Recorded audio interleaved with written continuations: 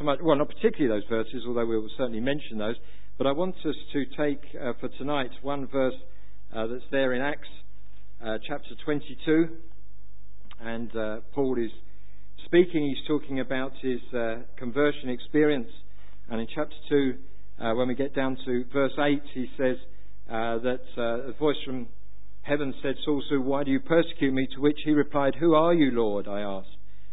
I am Jesus of Nazareth, whom you are persecuting, he replied. Jesus of Nazareth. We looked this morning at the first name in this short series, names given to the Lord Jesus Christ that are specifically to do with his incarnation, to do with him taking on human nature in order to live in this world.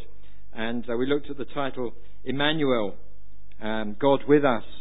And we really focused on the true truths, his kingship, his status as God before he ever came into this world, and his condescension, the degree to which he humbled himself in order to identify with us. And out of that, surely what we're focused was that we worship him as God. And that is wonderfully true and must be true.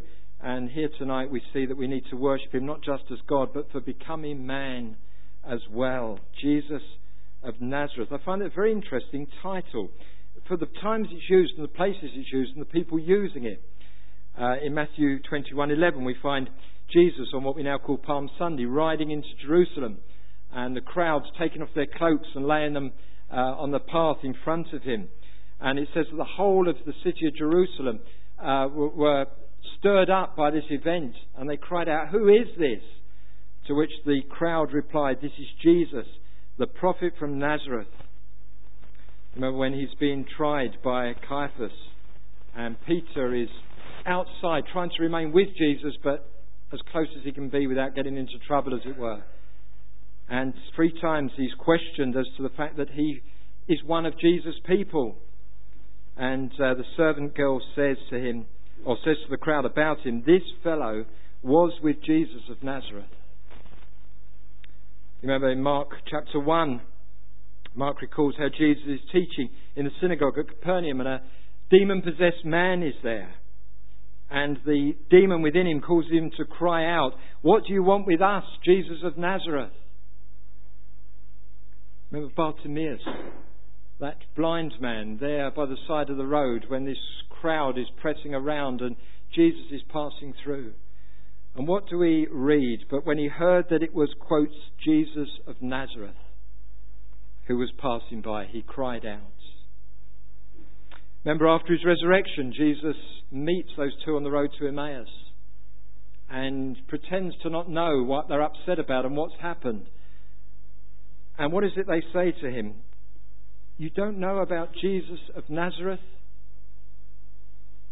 And when Peter stands up to address the crowd at Pentecost, he says, men of Israel, listen to this. Jesus of Nazareth was a man accredited by God. When he raised the lame man at the gate called Beautiful, what is the power that Peter claims to work in order to perform that miracle? He says it is done in the name of Jesus Christ of Nazareth. And here in this verse, Paul, recounting how he was saved, how he was brought into a living relationship with the Lord Jesus Christ, points back to that time on the Damascus Road when Jesus speaks to him out of heaven and chooses to describe himself, call himself by that title, I am Jesus of Nazareth. Friends, the crowds worshipped him as this. The demons feared him as this. Peter was challenged by this. The crippled cry out at this. His disciples mourned him as this. After his resurrection, they performed miracles in this name. They challenged the crowd in this name. They preached in this name. And finally, the risen, glorified Christ calls himself by this name. I am Jesus of Nazareth. So what's in a name? Can we see first of all the humanity of Jesus Christ? Again, we'll use alliteration tonight. I know it does help some just to remember and focus thoughts. We'll look at his humanity and his humility. His humanity. We saw this morning he was 100% God. And we've got to grasp that, haven't we? How we dishonour Christ if we don't recognise the fact that he was 100% God and still is. From all eternity past to eternity future, he is God. And while at this time of the year we especially remember his incarnation, we must remember and we must worship him as God. He's not just a good man. He's not just a holy man. He's not just a sinless man. He is God in human form. But just as he is 100% God, so he is 100% man. And surely the name Jesus of Nazareth brings that home to us so powerfully, doesn't it? Peter Lewis, in his book, The Glory of Christ, has some amazing passages. Let me just read one on the doctrine of the incarnation. In this way, the second person of the Blessed Trinity truly and personally became, in quotes, a one-celled embryo in the body of a young Hebrew woman. But though he became what he was not, he did not cease to be what he was. He who continued to fill all things and to sustain all things also became contained in a virgin's womb and was sustained by a human mother, living simultaneously the massive life of Godhead and the creaturely and painful life of humanity. In the words of the 4th century theologian Athanasius, the Word was not hedged in by his body, nor did his presence in the body prevent his being present elsewhere as well. At one and the same time, this is the wonder. As man, he was living a human life, and as Word, he was sustaining the life of the universe, and as Son, he was in constant union with the Father. This concern is not to be misunderstood or misused. John's became is reflected in Calvin's insistence that, quote, even if the Word in his immeasurable essence united with the nature of man into one person, we do not imagine that he was confined therein. Here is something marvellous. The Son of God descended from heaven in such a way that, without leaving heaven, he willed to be born in the Virgin's womb, to go about the earth and to hang upon the cross. Yet he continuously filled the world, even as he had done from the beginning. Isn't that amazing? That at one and the same time, in his spirit as the creator God and sustainer God, he continues to rule the cosmos. And at one and the same time, in his human nature, he walks around on this planet, seeing people, meeting people, touching people, dying for people. And I remember Peter Lewis making the point when I heard him preach, and it was well made, that he certainly had his father's heart, but he might well have had his mother's eyes. 100% God and 100% man. What a mystery, what an incomprehensible marvel, that the God of all glory, sustaining the cosmos, was also walking this planet. In appearance, no different to you or I. In a crowd of 1,000, you couldn't have picked him out. You could have looked at him and he would have just been like any other man. So much so that even the closest to him, his own brothers and sisters, couldn't discern who he was.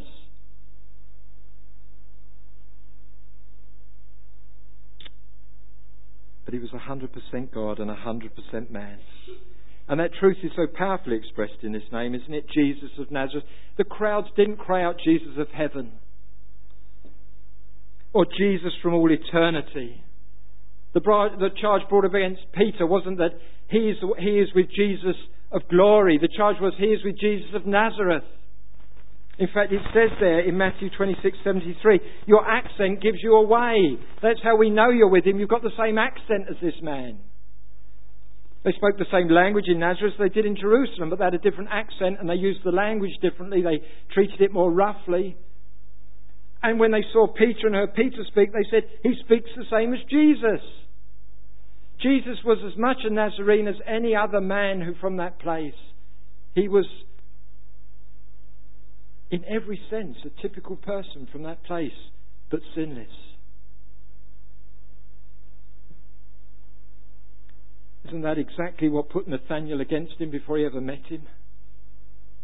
John 1:45-46. What do we read? Philip found Nathanael and told him, we have found the one Moses wrote about in the law, and about whom the prophets also wrote, Jesus of Nazareth, the son of Joseph. Nazareth? Can anything good come from there? Nathanael asked. Immediately he had this prejudice against him because of Nazareth. And yet Jesus chose to come from there as a mark of his humanity. friend, you begin to grasp the wonder of what is contained in those few simple words where John says, and the Word became flesh and dwelt among us. Literally, he pitched his tent among us, or he encamped with us. Literally, he moved into the neighbourhood. He became a neighbour to someone. He became a mate to lads and youngsters there. He became a pupil to a teacher. He became a human living in that insignificant town in the world size, in that insignificant land. My friend, you rejoice in the real Jesus Christ. We said this morning there are those who deny his deity, and that's a terrible, horrific thing to do. That's blasphemy, to deny the deity of Christ. But I know a number of people who deny his true humanity. Not with their words, they would never say that. And I know some very devout, godly people amongst them. And it's out of a desire to honour him that they do it. They just fear that somehow in portraying Jesus 100% human, to portray him as just another man in his appearance in every way, that somehow they're going to rob him of his glory. Can I encourage you not to do that? Can I encourage you to lose the sort of Hollywood Jesus?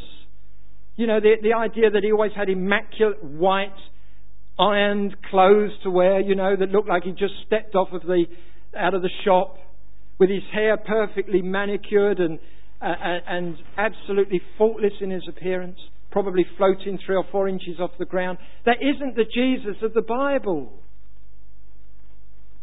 And if that's the Jesus that we hold in our minds, we rob him of his glory, for his glory is not measured in how much aloof from us he remained. His glory is measured in how much he humbled himself and how real his humanity became in order that he could identify with us, isn't it?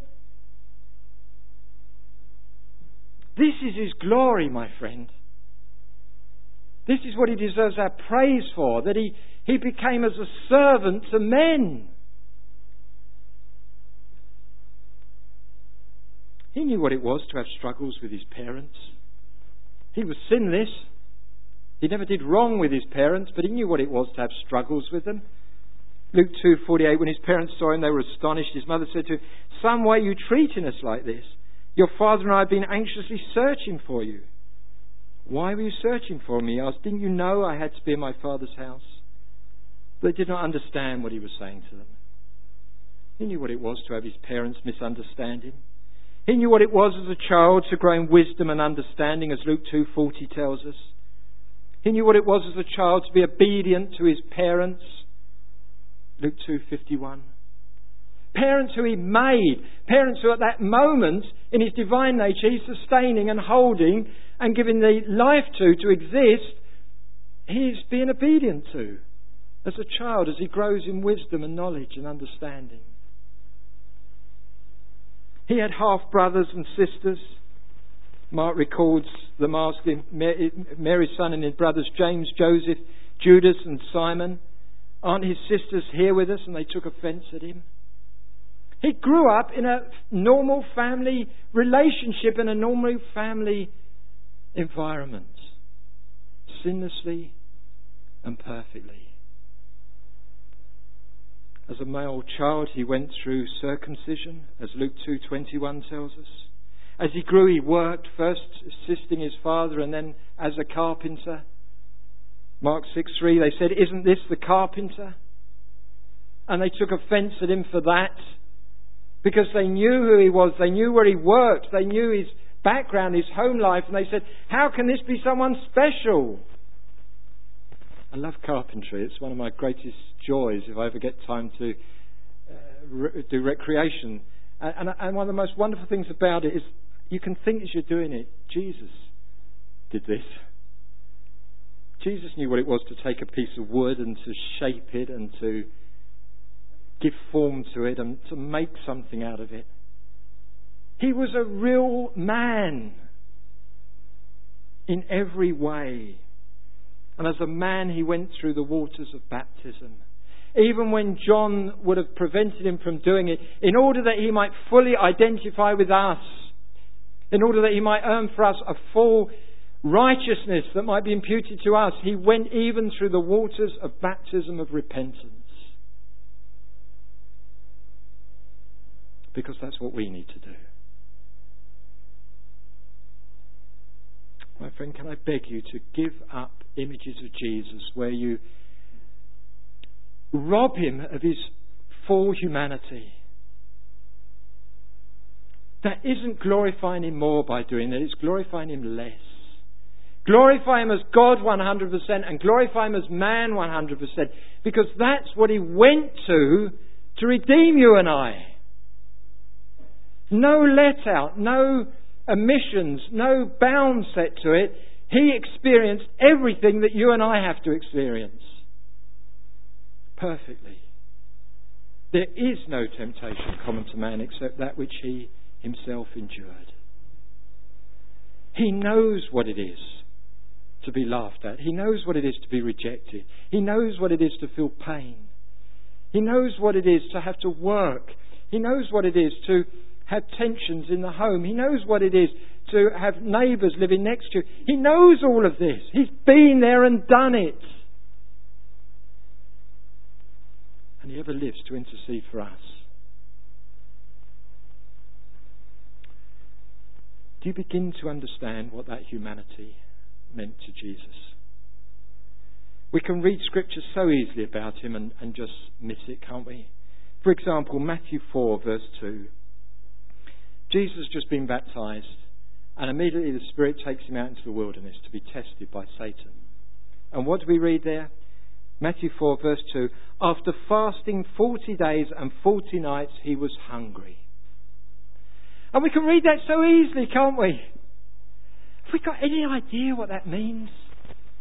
Do you think Jesus' hunger after 40 days and 40 nights was any less than any man of the same fitness and age in the same place would have been? Of course it isn't. He was fully human. In other words, he was at the point of collapse, if not death. And he resisted Satan's temptation. When we read in Matthew 26, 37, 27, 28, 37, 38, I'm not sure which it is, sorry. He took Peter and the two sons of Zebedee along with him, and he began to be sorrowful and troubled. Then he said to them, my soul is overwhelmed with sorrow to the point of death. Stay here and keep watch with me. What do you think it means when he says, my soul is overwhelmed to the point of death? Do you think somehow he was excluded from feeling what you or I would have felt in that place?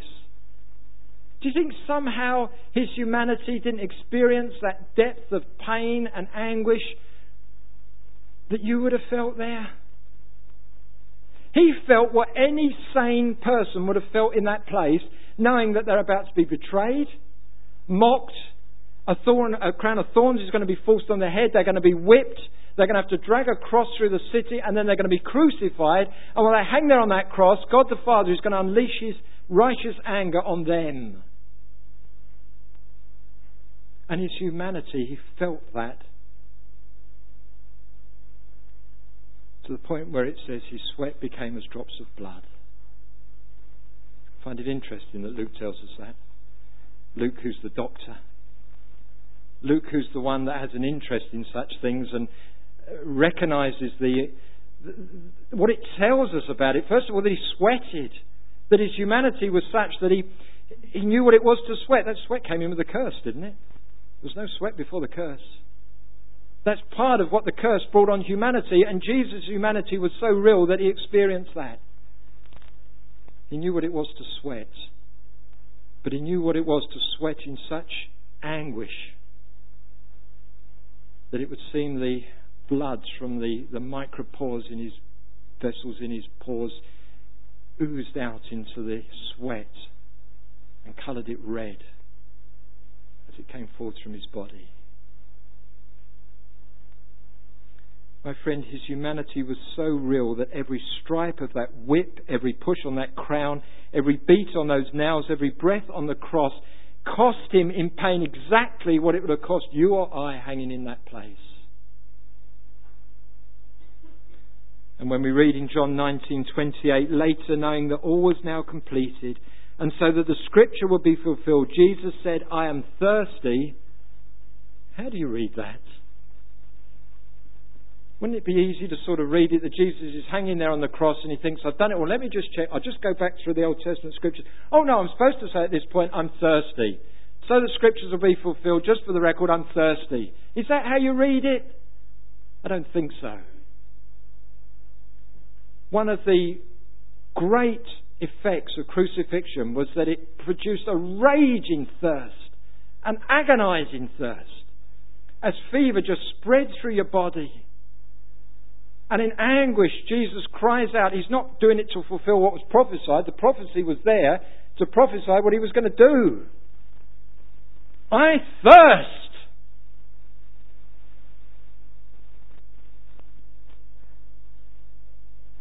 Such is his humanity. And such he went through for you and I. My friend, if he's 100% God and he deserves our worship as God, equally well he deserves our worship for what he became. 100% man. He did that to redeem us for no other purpose. He did that to save us. He did that in order that we might come into a living relationship with him. He did that in order that we might spend eternity with him. My friends, are you worshipping him that he made himself man for you and I? Then see, secondly, the humility of Jesus Christ. Doesn't that title speak of that? Jesus of Nazareth. What a humble title to take. Jesus from the village down the road. That's what it amounts to, isn't it? We've already mentioned his inconspicuous upbringing, his obedience to his earthly parents, his working in the workshop as a carpenter. But my friend, his humility went so much further, didn't it? The greatest example of all, of course, is his death on the cross. That Paul should write, he humbled himself unto death, even the death on a cross. But we'll save that for our fourth message, God willing. So just for tonight, can I just ask you to turn in your Bibles to John chapter 13.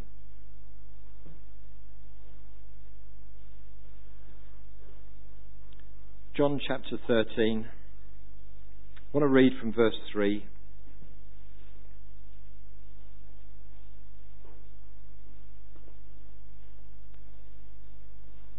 John 13, verse 3. Jesus knew that the Father had put all things under his power, and that he had come from God and was returning to God. So he got up from the mill, took off his outer clothing, and wrapped a towel around his waist. After that he poured water into a basin and began to wash his disciples' feet, drying them with the towel that was wrapped around him. He came to Simon Peter, who said to him, Lord, are you going to wash my feet? Jesus replied, you do not realize now what I'm doing, but later you will understand. No, said Peter, you shall never wash my feet. Jesus answered, unless I wash you, you have no part with me. Then, Lord, Simon Peter replied, not just my feet, but my hands and my head as well. Jesus answered, a person who has had a bath needs only to wash his feet. His whole body is clean, and you are clean, though not every one of you. For he knew who was going to betray him, and that was why he said, not every one was clean. When he had finished washing their feet, he put on his clothes and returned to his place. Do you understand what I have done for you? He asked them. You call me teacher and Lord, and rightly so, for that is what I am. Now that I, your Lord and teacher, have washed your feet, you also should wash one another's feet. I have set you an example that you should do as I have done for you. I tell you the truth, no servant is greater than his master, nor is a messenger greater than the one who sent him. Now that you know these things, you will be blessed if you do them. I don't know how many times in my life I've read those verses.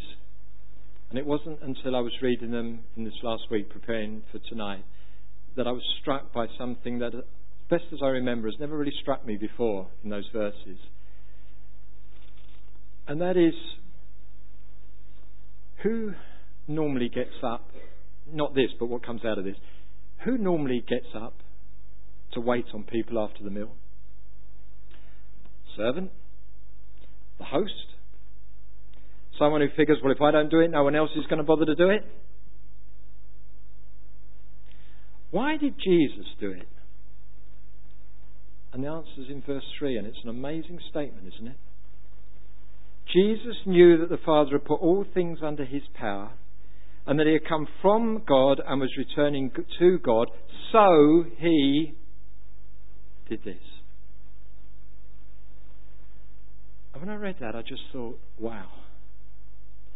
If that was true of me, that I knew the Father had put all things under my power, and that I come from God and I was going to God, I wonder what my next action would have been.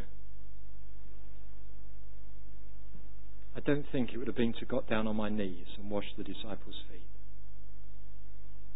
And yet here we read that Jesus, knowing that he's got power and authority over everything, knowing that he's come from God, knowing that he's about to return to God, there's one thing he wants to do. And what does he do? He takes off his outer cloak, he ties a towel around his waist, he pours water into a bowl, and I just wonder what went through the disciples' minds at this point. What's he doing? What's he taking his coat off for? Why has he put a towel around his waist?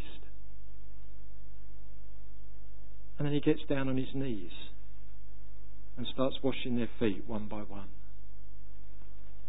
Until he comes to Peter, and understandably Peter says, Lord, you're not going to do that. Not for me. And Jesus says, yes, I am, Peter. What humility. And rightly we read those verses in the context which Jesus intends us to read them and say, wow, that's how we're supposed to serve one another. And do we? Let's be honest, many of us wouldn't be too pleased at just being asked to go and wash somebody's feet in some room where nobody's going to see it and nobody's going to reward us for it. And the King of Kings got down on his knees and washed the feet of the people he'd made and the people he was sustaining and the people whose lives he was holding in his hand in eternity. Oh, my friends, what humility. What amazing humility. And can you see that that one incident there is just a picture of the whole of the life of Jesus? Right from when he was laid in that stone feeding trough till he was laid in that borrowed tomb. It was a life of humble service. A life of amazing humility. A life of total humanity. As he went to the cross for you and I. Well did he say, foxes have holes and birds of the air have nests, but the Son of Man has no place to lay his head. And even in that, he uses that title that he chose to use for himself so often, Son of Man, that speaks more about his humility and his humanity than it does his deity. Friend, I asked you earlier that you wouldn't deny the reality and the depth to which Jesus humbled himself in becoming man. Can I ask now, can I plead with you that you dwell on and think about the reality and the depth of his humanity and his humility, in order that you might worship him for it, in order that you might magnify him for it, in order that you might sing his praise for it, in order that you might come and bow the knee to him. He did it all in order that he might bring you from where you are to where he came from. Do you know this Jesus? Do you know this friend of sinners?